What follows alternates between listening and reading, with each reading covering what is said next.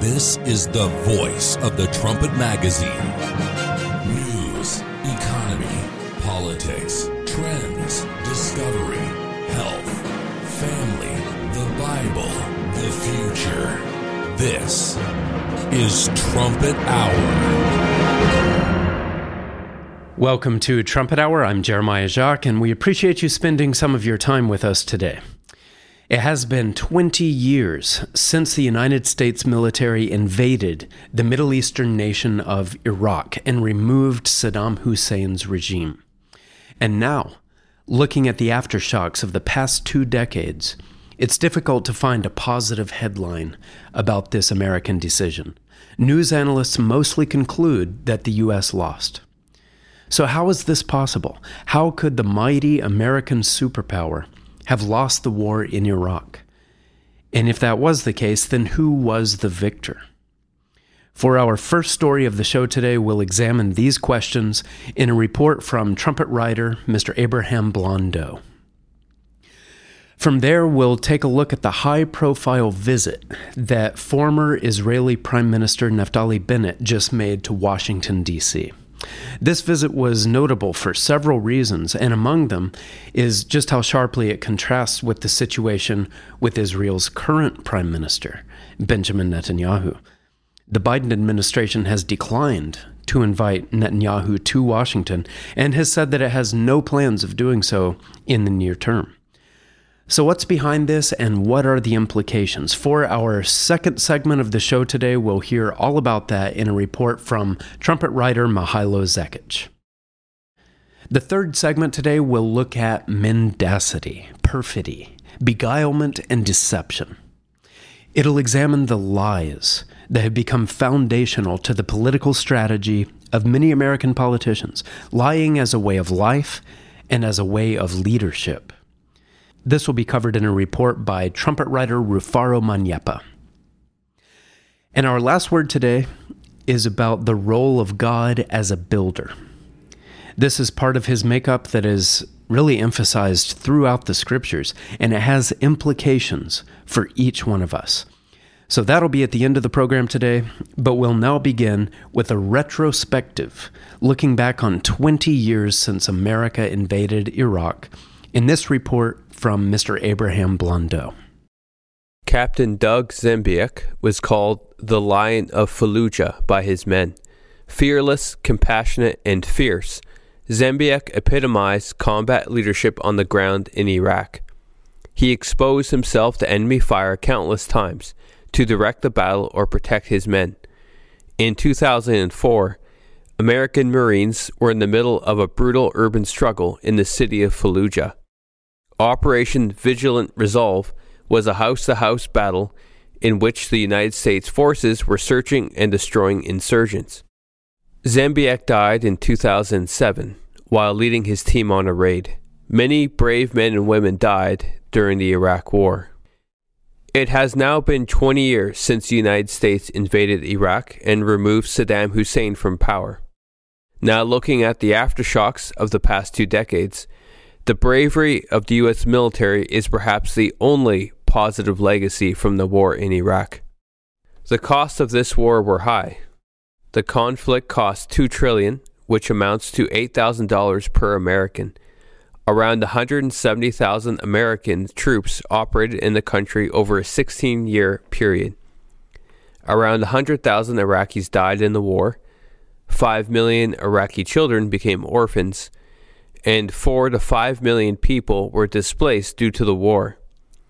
4,550 American service members and 3,793 contractors died in the war. 31,994 Americans were wounded in action. Nearly $200 billion have been spent on health care services for Iraq War veterans.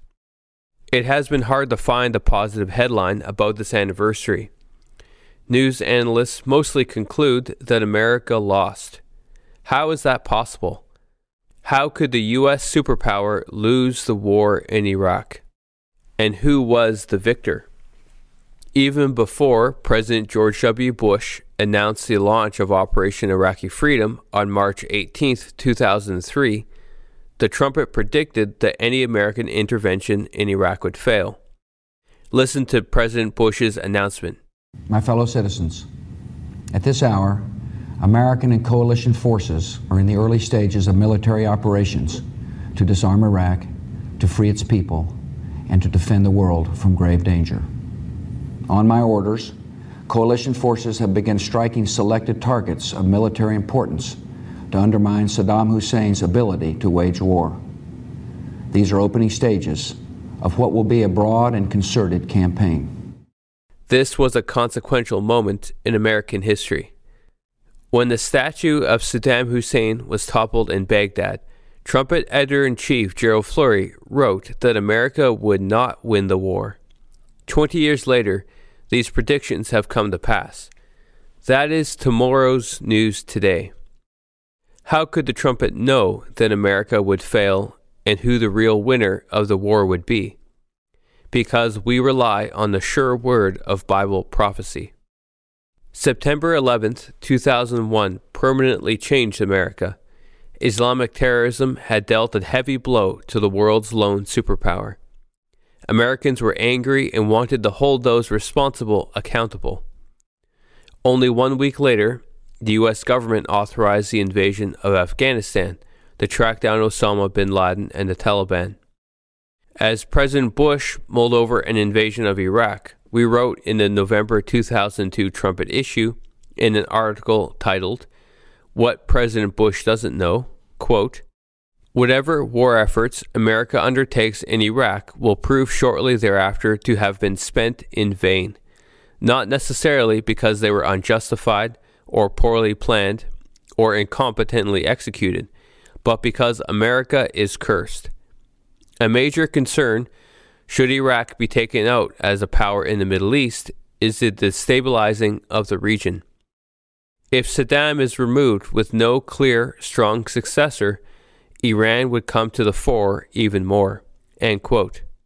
Listen to what Mr. Gerald Flurry wrote in 1994. He reminds us of this quote in his latest Key of David on the King of the South. I wrote this in December 1994. This is a Trumpet article titled, "Is Iraq About to Fall to Iran?" Here's what I wrote. "The most powerful Arab country in the Middle East is Iran. Can you imagine the power they would have if they gained control of Iraq, the second largest oil-producing country in the world?" Now, that essentially has happened. Iran has great control over Iraq today, and they have all that oil, and a lot of people just don't understand how powerful that Iran is becoming in the Middle East. Since 1994, Mr. Flurry has prophesied that Iran would become the king of the South, mentioned in Daniel 11. This prophecy forms the lens in which to view the Iraq War. Following the invasion and lightning success of America's offensive, Mr. Flurry wrote in the June 2003 Trumpet article, "Is Iraq about to fall to Iran?" Quote, "Now that Iraq has been taken out of the picture, Iran is even closer to becoming the reigning king of the Middle East. It may seem shocking, given the U.S. presence in the region right now, but prophecy indicates that in pursuit of its goal, Iran will probably take over Iraq. At least, it will have a heavy influence over the Iraqi people. The Iraq campaign was the latest round in America's global war on terrorism. But where did all of this world's terrorism begin? Iraq is a dangerous part of the equation, but not the head of the snake. Saddam Hussein was the only leader that Iran feared. Now the U.S. has taken him out of the way. But does America have the will or strength to guard the spoils of war? Prophecy states that it does not." End quote. Despite the shock and awe displayed by the American military and its footprint in the country, Mr. Flurry predicted Iran would be the winner of the Iraq War. This would mainly happen because America lacked the will to go after the head of the terrorist snake, which is Iran. This view that America lacked the willpower to use its military might is found in Leviticus 26. Quote, "And I will break the pride of your power," end quote, which is found in verse 19. America still has the power, but is too faint of heart to use it. Verse 20 says, quote, "And your strength shall be spent in vain," end quote. The military, economic, and human resources would be spent in vain without achieving victory. That same June 2003 Trumpet issue had another article, Weakness in Victory, in which we wrote, quote, "Is America now under this curse? It may seem almost silly to presume so. The victory in Iraq was impressive, powerful, efficient. A regime tumbled and a dictator disappeared in 3 quick weeks. In some ways, America today seems unprecedentedly strong, most particularly because it had a decisive president who is willing to stake his reputation on unpopular decisions he believes to be right. But there are significant aspects of the Iraq campaign and its aftermath that actually show how the nation has an alarmingly faint heart," end quote. At the same time this trumpet was published, President Bush gave his mission accomplished speech on May 1st, 2003. Take a listen to what President Bush said. My fellow Americans, major combat operations in Iraq have ended. In the Battle of Iraq, the United States and our allies have prevailed.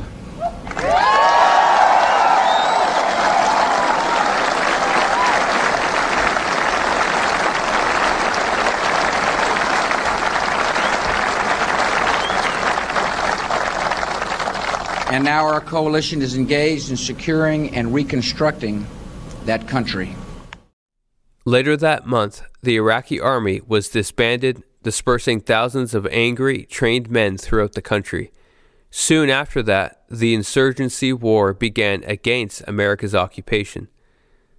The war took place on 2 fronts. First, there was the Sunni Muslim insurgents in the countryside who resented the U.S. intervention and who were made up of former members of the Iraqi army. They were led by the terrorist Abu Musab Zarqawi. Second, there was the Shiite Muslim insurgents based in the capital of Baghdad, led by Shia clerk Muqtada al-Sadr.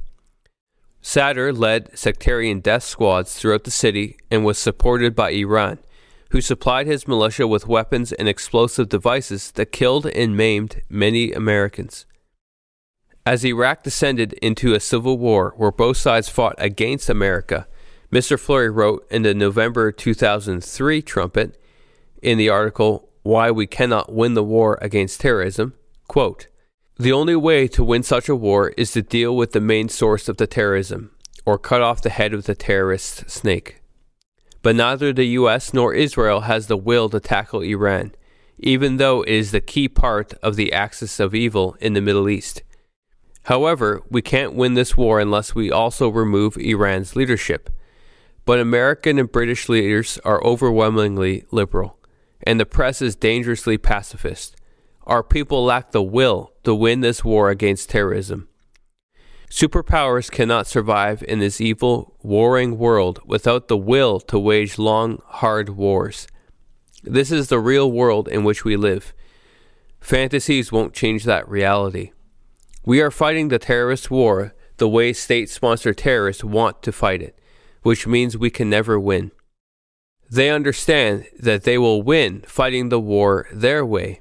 That is why they are waging this war of terror. Terrorist warfare would be a failure if we had the will to use our power against state-sponsored terrorism," end quote. This strong warning went unheeded, and soon the broken will and half measures of the superpower were on display for everyone to see. On March 31st, 2004, 4 U.S. Blackwater contractors were taking a shortcut through Fallujah, the most dangerous city in Iraq, and drove into an ambush. Their 2 vehicles were riddled with bullet holes. Most people died instantly. Survivors were beaten to death and stabbed by children and young men. Their bodies were then doused in gasoline and burned into black, charred husks. One body was dismembered, and a leg was strung up from an electrical line. 2 bodies were hung from a bridge. Children took their shoes and beat the charred body, shouting insults in Arabic, meaning, "America has lost its nerve." The U.S. military, watching the scene unfold from a drone, did nothing to intervene. These scenes were broadcast around the world. The liberated Iraqis had just shamed the world superpower and mutilated American bodies. President Bush and the U.S. government were furious. The president ordered the Marines to take Fallujah and punish those responsible for the raid. After 3 days of intense fighting in April, President Bush ordered a 24-hour ceasefire because of false reports from Al Jazeera of Americans committing war crimes. The battle ended in a negotiation. However, the insurgents got control of the city. The Marines attacked again in September and took the city over a span of 6 weeks, costing many more American lives. The ringleader, Zarqawi, escaped and eventually established the Islamic State. The military might and courage of the troops was undermined by the weak will of the leadership time and time again. Men like Doug Zembiec laid down their lives for their country, only to have their strength spent in vain. This pattern happened over and again. Even the surge in 2007, led by General David Petraeus, was a half measure that prevented an embarrassing collapse, but the Shiite and Sunni militants continue to exist to this day, taking on different iterations throughout the years. Listen to what Mr. Gerald Flurry said in a 2007 personal appearance campaign in New York City. Now, people can scoff at that if they want to, but the tide has turned in the Middle East. And why is it? You see, here we are fighting terrorism, and why is it that those three nations that are fighting terrorism can't seem to win anywhere? Is it because of God's vengeance? I mean, are we really a religious people? We talk about religion, but look how we violate this book. Jesus Christ said, "You better live by every word of God." That's quite a standard. You don't have to listen to me, but you just watch and see what happens even in the next few months in the Middle East. You're going to see it swing very strongly in the favor of Iran. Mr. Bush said, "May God continue to bless America." Now, we still have many of the blessings of God, but God is not continuing to bless America. From the outset, Saddam's removal placed Iraq on a political path to be dominated by Iran. Over the past 20 years, through all the suffering and instability, this remains true. The Iraq War was a case study on a superpower declining and Bible prophecy being fulfilled. In 2019, the U.S. Army released an extensive study on the lessons of the Iraq War. Its conclusion, quote, "An emboldened and expansionist Iran appears to be the only victor," end quote. This is the same conclusion the trumpet predicted in 2002, over 20 years ago. This 20-year anniversary is not a pleasant one. The war affected the world in a profound way. Yet its prophetic legacy is the most important. The Iraq War fulfilled Bible prophecies, both of America's decline as a superpower and Iran's rise as a king of the South. Iran's belligerent rise is directly connected to the events that trigger the return of Jesus Christ. This is vital history and prophecy you need to know. To help explain all of this in more detail, Mr. Flurry has just updated and expanded his booklet, The King of the South. He has been right about Iran since 1994. Read this book to learn more about Bible prophecy soon to be fulfilled.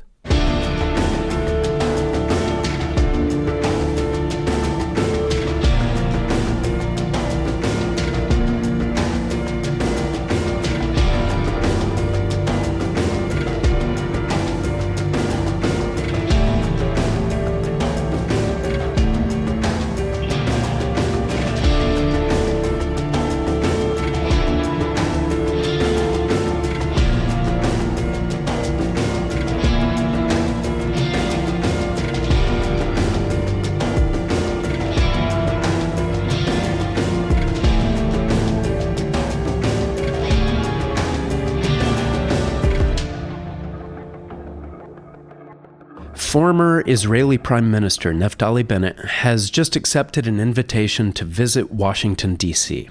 He has met with a whole cast of American government officials, but at the same time, the current Israeli Prime Minister, Benjamin Netanyahu, is being snubbed, as we'll hear about now in this report from trumpet writer Mihailo Zekic. Americans and Israelis are united by our shared commitment to democracy, economic prosperity, and regional security. The unbreakable bond between our two countries has never been stronger. So reads the Israel Fact Sheet on the United States State Department's website. The U.S. government often gives platitudes like this to the little country of Israel, which is often called America's best friend in the Middle East. But under the surface, there is a lot of tension between the two nations. The so-called unbreakable bond is being deliberately broken by America's choice.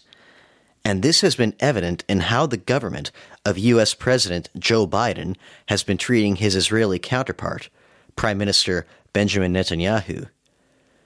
Now, Mr. Netanyahu was prime minister when Joe Biden first entered the White House in 2021. He was voted out of office a few months later and returned to be Israel's prime minister for a third consecutive time late last year. From those early months to his third consecutive time now, Biden has yet to meet with Netanyahu, whether in Israel or in the United States. When asked earlier this year by media if he has plans to invite Netanyahu to Washington, Biden said no, not in the near term. Now, some context, Netanyahu has been in politics for a long time. When he was first elected as prime minister in 1996, the very first trip abroad he made was to the United States, then under the Bill Clinton presidency. When he was elected for his second consecutive time in 2009, the first trip he made was again the U.S., this time under Barack Obama. And in 2017, just a few weeks after becoming president, Donald Trump invited Netanyahu on a state visit to Washington. So with this history in mind, people interpret Biden's actions as a deliberate snub. But one wonders why this snub? Well, all of this is in the context of Netanyahu's ongoing judicial reform program. Since taking office last year, Netanyahu and his coalition have made it a priority to change the composition of the committee in charge of selecting Supreme Court justices, as well as giving the Knesset, or Israel's parliament, more oversight on Supreme Court decisions. These reforms are controversial and have sent many Israelis to the street in protest. At one point, about 600,000 people nationwide were on the streets. But the Israeli Supreme Court is notorious both inside and outside of Israel, both among conservatives and liberals, for high levels of corruption and unaccountability. And we'll have a link in our show notes to an article with more information with that if you would like to learn more. Israeli conservatives have wanted reform in the Supreme Court for years. But the court, through judicial activism, has been a massive check on Netanyahu in terms of implementing his conservative agenda over the years. The U.S. government, under Barack Obama from 2009 to 2017, took offense to Netanyahu's conservative vision for Israel and tried to undermine his government in various ways. Washington has been pressuring Netanyahu to back off from judicial reform for the same reason. Last week, we got an interesting look as to how far the U.S. government is going to undermine Netanyahu. They still haven't invited him over to Washington, but they have no qualms with inviting a former Israeli prime minister over, one with a recent history of opposing Netanyahu. This man is Naftali Bennett. Bennett was Netanyahu's immediate successor after his second time in office. He was Israel's prime minister for only about a year, from June 2021 to June 2022. He came into power through coalition negotiations with Yair Lapid, the leader of Israel's left-wing opposition. Bennett heads a nominally right-wing party, and before the 2021 Knesset elections, he promised repeatedly he would not join Lapid's government. But once the dust was settled with the vote, he did exactly that. And even though his party won only 6% of the vote, he became Israel's new prime minister. The Bennett-Lapid coalition didn't last long. It collapsed the next year, and in the following election, the electorate had their revenge. Bennett's new right party won 0 seats in the Knesset. His entire party today has absolutely no representation in the legislative government or the executive cabinet. He was only in power for a year, and he isn't even Israel's most recent ex-prime minister. That would be Lapid, who took over as interim prime minister until the election was held. Lapid still leads the second largest party in the Knesset, and if the U.S. government wanted to talk with an ex-Israeli prime minister that would still have some say over government policy, he would have been a better candidate. But instead, Bennett was the one to go to Washington. What are the details of his trip? Well, Bennett made the usual stops for a former world leader on an international visit. He held media interviews, he met with students at Georgetown University, and gave a speech at the Washington Institute for Near East Policy. But he also met with representatives of the United States government. In an April 19th tweet, Bennett showed a picture of himself in a discussion with U.S. congressional representatives. In an interview with Iran International, meanwhile, released on April 20th, he also mentioned meeting with government representatives he would rather not disclose the identities of. Here's a segment from that interview. I don't speak on behalf of America, but I can say after a bunch of meetings with the relevant folks that America has very little tolerance for this progress on the nuclear development, and so does the state of Israel. Israel will not accept and will not allow the Islamic Republic to go nuclear. Can you tell us a little bit about the sources, the people that you talked to? Was it at the White House, the State Department, the Biden administration? I don't want to share that information. Is it very recent? You look very confident. It's from a few hours ago. There are a few things to note about this interview. Bennett specified that he couldn't speak on behalf of America, yet he was quite confident in speaking on behalf of Israel, even though his party doesn't have a single seat in the Knesset. He is not a representative of the Israeli government in any way at the moment, yet he speaks as if he is. Meanwhile, when he spoke at the Washington Institute for Near East Policy, a reporter asked Bennett if he wished to run for prime minister again. Bennett wouldn't answer. Nothing is officially announced as of yet, but Bennett's actions may suggest he is planning some sort of a political comeback. And this would be quite incredulous, to be frank. Netanyahu's coalition has a majority in the Knesset, and so the government doesn't have to worry so much, say, about a vote of no confidence, and Israel doesn't have to hold an election until almost 4 years from now. Bennett, meanwhile, because of the political shenanigans he did to get office the first time, when he promised the electorate he wouldn't do that, is unpopular with both the left and the right, and he knows that.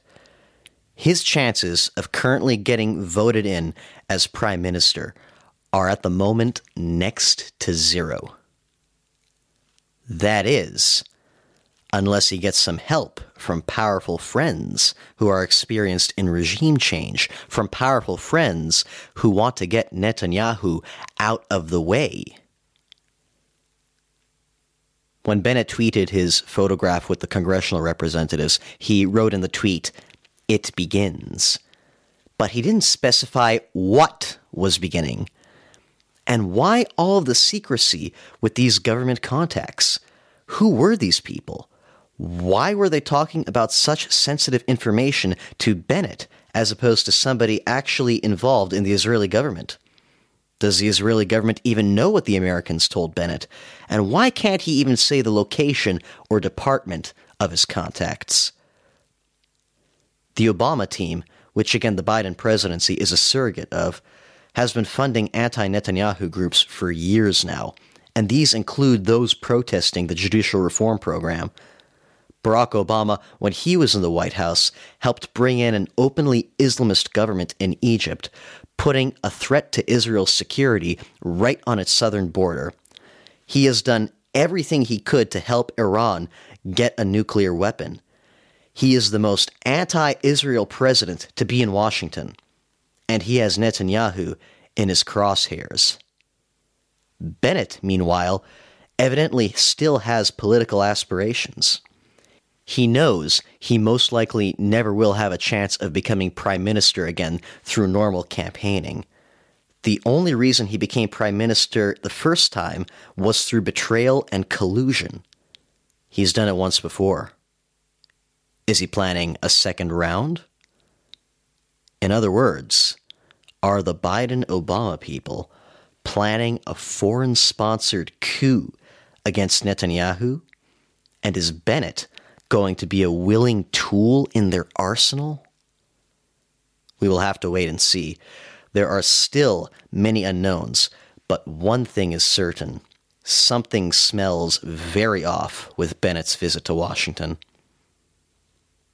Daniel 8, verses 9 to 13, give a prophecy discussing an evil man, a tyrant, under the prophetic symbolism of a little horn. A man who thinks so highly of himself, he magnifies himself to God's level. This little horn rampages against the people of God, overcoming God's armies, treading God's sanctuary underfoot, and casting his truth to the ground. This was fulfilled anciently through Antiochus IV, a Greek king who slaughtered the Jews, defiled the temple of God with a statue of himself, and tried to crush the faith of Israel. Verse 17, however, shows this prophecy has an end-time context, a time far into the future when this prophecy was recorded. In fact, it is for our time today. There are several dimensions to this prophecy. One of them is that one man, a particular personality, a political Antiochus, if you will, is systematically trying to blot out the people of God and everything they stand for. This man exalts himself and his worldview above all, and he is determined to let nothing stand in his way of getting his will done, no matter who he steamrolls. The attack on the state of Israel by the U.S. government has everything to do with this attack by a modern-day Antiochus. Whether Bennett's Washington trip factors into this in any way remains to be seen. But either way, expect this assault to become more out in the open in the days and months to come. There is hope, however. The same Bible that prophesies of men like this Antiochus figure also prophesies of the solution to Israel's problems. The Bible reveals that this man's assault will be stopped. And once this happens, God promises an opportunity for Israel to return to him and be freed from their problems for good.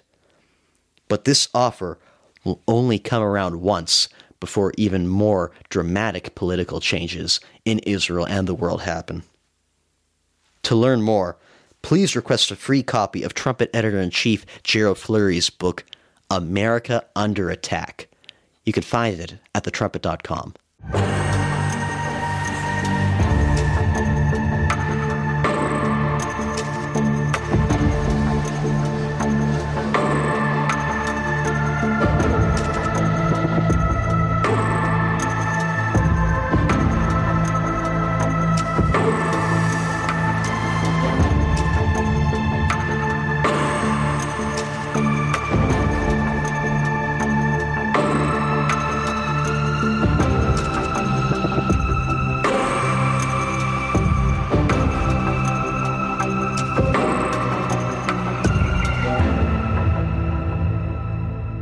It has been said that telling a lie leads a man from a grove into a jungle.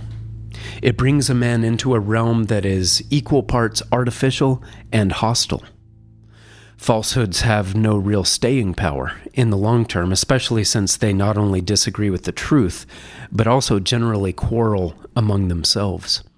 But while falsehoods do exist, corrupting the discourse and poisoning minds, they do a great deal of damage. And this is clear to see right now in the upper echelons of the American government, as we'll hear in this report from trumpet writer Rufaro Manyapa. We'll be back on Monday. That's how Tucker Carlson ended his show on Friday. But on Monday, Fox News announced that Carlson had left the network after they, quote, agreed to part ways. But to everyone, it's clear what really happened. Fox News fired Tucker Carlson, and they fired him for telling the truth. It all started during the 2020 presidential elections when Fox declared the state of Arizona for Joe Biden while there were still hours of counting to go. Tucker didn't say much about this publicly, but due to the recent Fox versus Dominion lawsuits, some of the internal conversations have been revealed.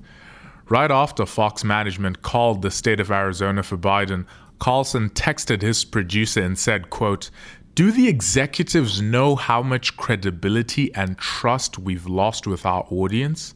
We're playing with fire for real," end quote. Time has revealed that Carlson was hamstrung by the management at Fox News. He wasn't free to tell the truth. But over the last few months, he began asking more and more questions. He started asking about the stolen election. He started asking about who Ray Epps is and what really happened on January 6th. He started asking questions about why the release of the COVID vaccine coincided with an uptick in sudden deaths. Most importantly, Tucker Carlson began asking who is really in charge in the White House. Because it has become increasingly evident that the current administration thrives in a very particular kind of dishonesty. Consider when the New York Post broke the story about Hunter's laptop and 51 former national security and intelligence officials rushed in to discredit the story as Russian disinformation. When President Donald Trump brought it up in the second presidential debate in 2020, Joe Biden angrily cited these former officials, saying that what Trump accused him of, quote, is a bunch of garbage. Nobody believes it except him and his good friend Rudy Giuliani, end quote. Well, last week we found out that it is Joe Biden's presidential campaign that asked former intelligence officials to say the story was Russian disinformation in the first place. These aren't the incoherent bumblings of a career politician going senile. These are some of the lies that form the basis of an administration dedicated to the destruction of America. And here are some more examples of their lies.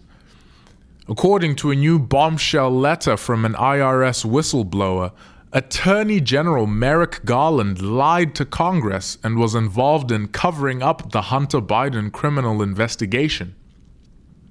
Another one. FBI Director Christopher Wray lied when he said his department did not collude with Twitter to manipulate discourse and free speech on the online platform, even when the Twitter files had revealed that it did. Dr. Anthony Fauci lied when he said that COVID-19 came from bats and not from the government-funded Wuhan lab in China. He lied when he said that the vaccine was completely safe and would prevent infection. Then he lied when he said that the booster, and then the second booster, and then the third booster would finally do the trick. Joe Biden lied when he blamed inflation on the, quote, unfair and brutal war in Ukraine, and not at all on the disastrous economic policies of his administration. He lied when he called January 6, 2021, the greatest threat to America since the Civil War. That's greater than the fentanyl crisis, the southern border crisis, the mutilation of children by transgender fanatics, more than Pearl Harbor, and more than 9/11. These are some of the specific lies they have told, but the radical left continues to lie every day. It is lying that the Second Amendment is the reason for gun violence. It is lying that anti-black racism is thriving in America. It is lying that gender transitioning, mutilation, and castration is the solution for all young Americans who are sexually confused and dissatisfied. And in fact, in many cases, these lies are creating the crises. The lie that black people are oppressed is deepening the racial divide, radicalizing hundreds of thousands. The lie that humans are more than just male and female is creating a generation of sexually confused young people. The lie that the Second Amendment is the problem is the reason why the extreme black-on-black violence in cities like Chicago continues to go ignored. Tucker Carlson had the most popular cable news show, drawing over 3 million viewers. That's how much Americans wanted to hear the truth. But those running the country don't want you to know the truth. The truth is under attack. And it's very easy to think that it's Fox News versus CNN or liberals versus conservatives. It isn't. It's truth versus lies. Because Fox News isn't the home of truth, it increasingly isn't. The firing of Tucker Carlson is a warning to everyone else at Fox, everyone else in conservative media, that if you stand up for the truth, no matter how high your ratings or viewership are, this is what will happen. Today, lies are everywhere. They inform the movies and the television shows you watch. They are in music and in advertising. They are firmly embedded in celebrity and popular culture. Lies and liars populate every part of the public, the media, the news, the military, and the government. And for the last 13 years, these particularly dangerous lies have been growing and growing. And they started off with a man who called racism America's original sin, a man who used Mexican drug wars to attack the Second Amendment, a man who made it his mission to fundamentally transform America. Most politicians are dishonest, but these endemic lies are down to one man, Barack Obama. America is being run by liars, and Obama is at the head of them. Lies are how the Democrats worked to take down General Michael Flynn. Our editor-in-chief, Mr. Gerald Fleury, writes, "Lying is the modus operandi of these Obama-era officials. They lie as a way of life." That's how all these people attached to Obama behave. They're still calling American hero Michael Flynn a clandestine agent of Russia, Mr. Fleury writes. These officials have been repeatedly exposed for such deception. They believe that it is right to lie when it advances their agenda and is for, quote, an important purpose. They have no fixed principles, Mr. Fleury says, and very few will hold them to account. This is what the power of Satan will do. It is frightening. Now, it might be out of fashion to talk about Satan the devil today, but as we have written for decades at the Trumpet, the devil is real, and his impact on the world today is real, particularly in empowering the war against truth, just as the Bible foretold. In his day, Jesus Christ was confronted by radicals who wanted nothing more than unbridled power and influence. And he said of them, quote, "You belong to your father, the devil, and you want to carry out your father's desires. He was a murderer from the beginning, not holding to the truth, for there is no truth in him. When he lies, he speaks his native language, for he is a liar and the father of lies. That's John 8, verse 44 from the New International Version. Lying is so natural to Satan that it's like his mother tongue. He is the one who is in charge. No wonder America is being run by liars. The God of this world, as he is called in 2 Corinthians 4, verse 4, is the liar inspiring all of the lies we see today.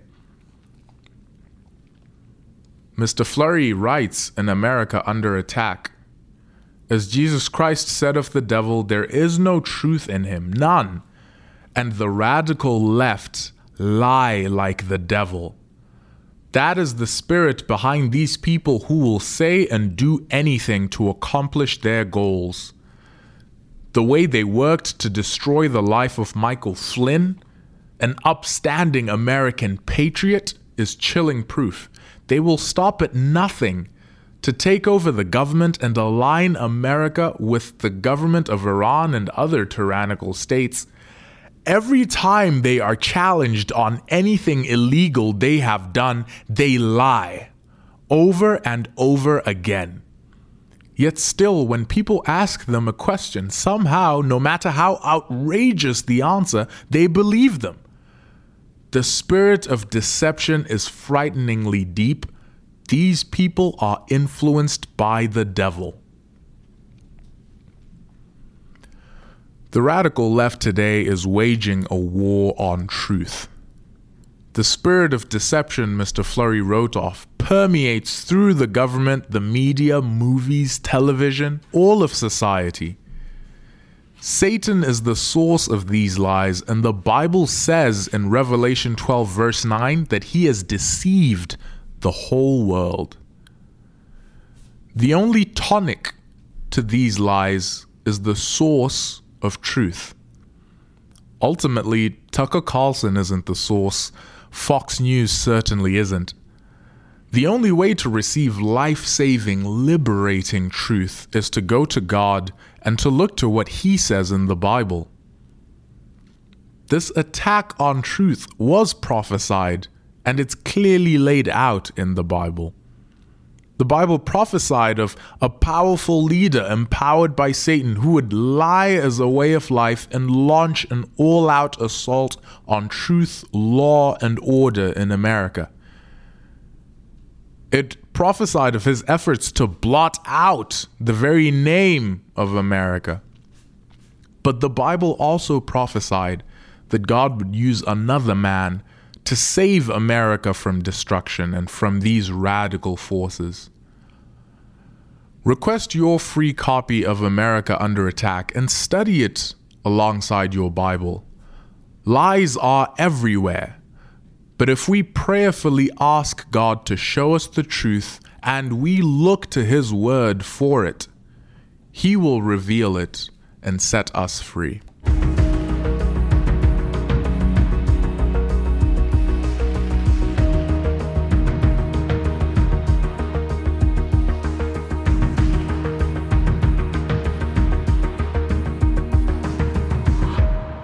Our last word today is about the role of God as a builder and the implications this has for each of us.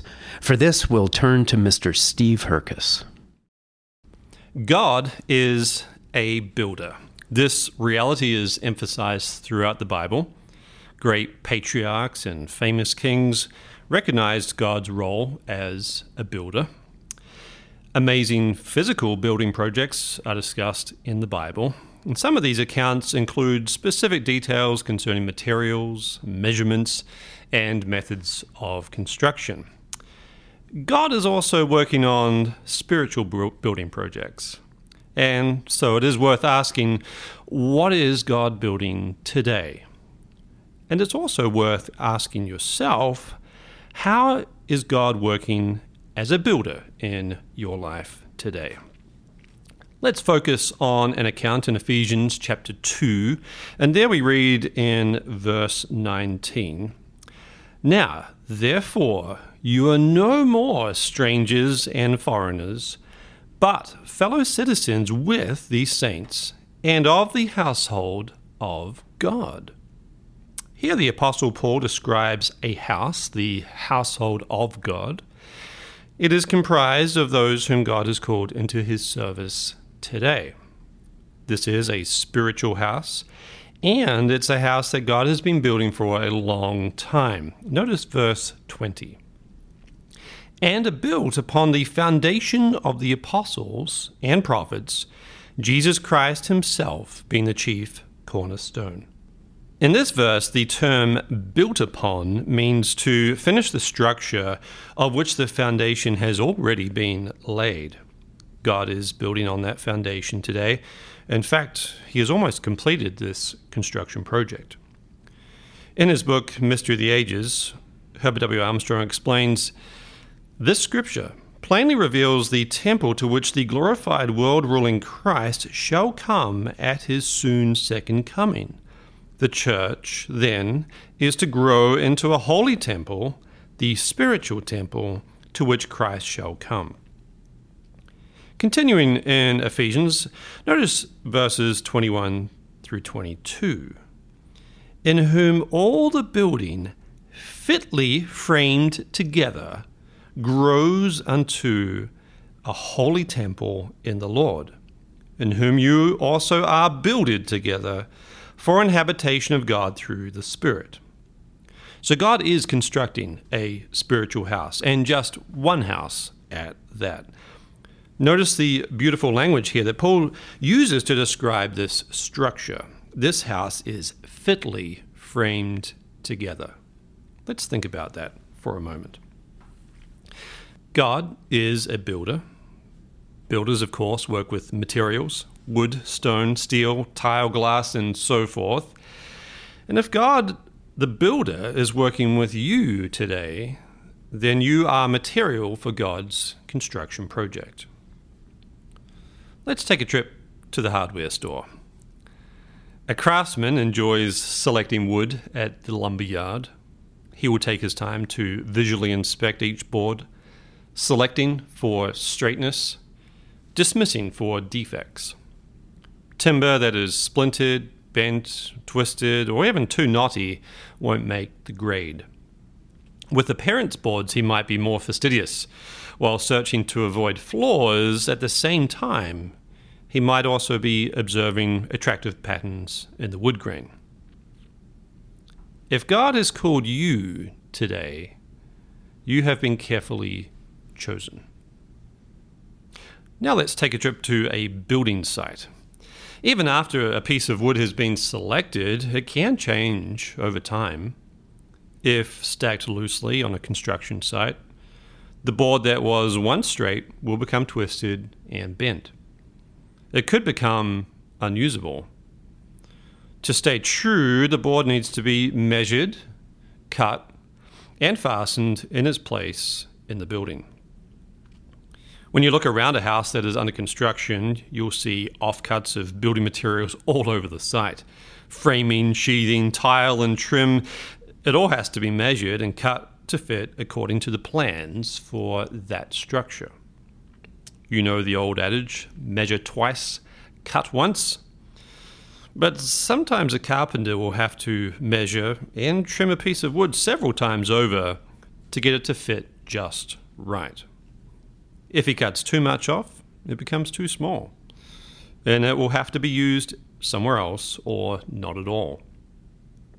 If God has called you today, you need to be measured and worked with to fit into the structure that he is building according to his plans.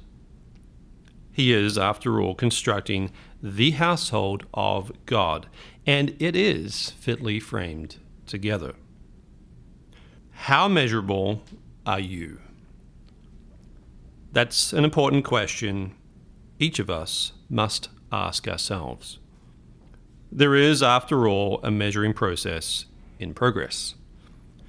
Let's notice Revelation chapter 11 and the first verse, and there it says, "And there was given me a reed like unto a rod." This is a measuring instrument. "And the angel stood, saying, Rise and measure the temple of God, and the altar, and them that worship therein." The verse before this, Revelation 10, verse 11, gives us some very important context. In the booklet Prophesy Again, which you can download or order for free on thetrumpet.com, Mr. Gerald Flurry explains, in Revelation 10, verse 11, God gives us our commission. It is a grand vision of what we're going to be doing, prophesying again before many peoples and nations and tongues and kings. And notice then how God follows that vision with correction. He immediately talks about measuring us in chapter 11. God begins to measure us and show us where we need to change. That is a wonderful blessing from our loving Father. Every loving father measures his children so they can be happy and successful. If we're going to prophesy again, we must worship in that temple, and we have to be measured. That includes the altar, which symbolizes the ministry, including me, he says. And lastly, he adds, we all have to be measured. The second verse of Revelation 11 goes on to describe the chilling fate of those who don't want to be measured. God is a builder. The household of God is fitly framed together. And could it be built any other way? So this makes you wonder, what does it mean to be measured by God? And how does he measure? Builders use a number of measuring tools, tape measures, squares, laser levels, plumb bobs, and so on. And likewise, God also measures by several means. God measures us according to our obedience and love for his law. He measures us according to our submission to his loving family government. He measures us according to our support of the man he is working through today. He measures us according to our response to the book, Malachi's message, which is the very message God sent to measure the church. He measures us according to how well we uphold his standards. He measures us according to our commitment and productivity for his work. He measures us according to how well we take correction. The list could go on, and these are weighty matters. We all have room to improve in them. And we will, if we are measurable. If we are measurable, God, as our builder, can work with us. If we're measurable, then we can be fitly framed together as the household of God. Last week, we sent the May-June issue of Royal Vision to press. You can request a free subscription to this Christian Living magazine by calling 1-800-772-8577. That's 1-800-772-8577. Mr. Flurry opens the issue with an article titled God's Government of Hope. And he wrote, "We must be measured to stay with God. He commands it. We need supporters who love God's law and want to be measured by it so we can be prepared for our tremendous future. So let's be measurable so the builder can fitly frame us together as the household of God." Well, we are now coming to the end of this episode of Trumpet Hour. Please check out our show notes for today's episode either on SoundCloud or on thetrumpet.com to find links to the articles that today's reports were based on. Just search for Trumpet Hour on SoundCloud or visit thetrumpet.com. And please send any comments you may have about today's episode to letters@thetrumpet.com. Thanks very much to my guests, Abraham Blondeau, Mihailo Zekic, Rafaro Manyapa, and Steve Herkus. Thanks also to Nicholas Irwin and Jesse Hester for taking care of the audio work for this episode. And I'll leave you with this thought from Ernest Hemingway. There's nothing noble in being superior to your fellow man. True nobility is being superior to your former self. Thank you for joining us on Trumpet Hour. Until next time, keep watching your world.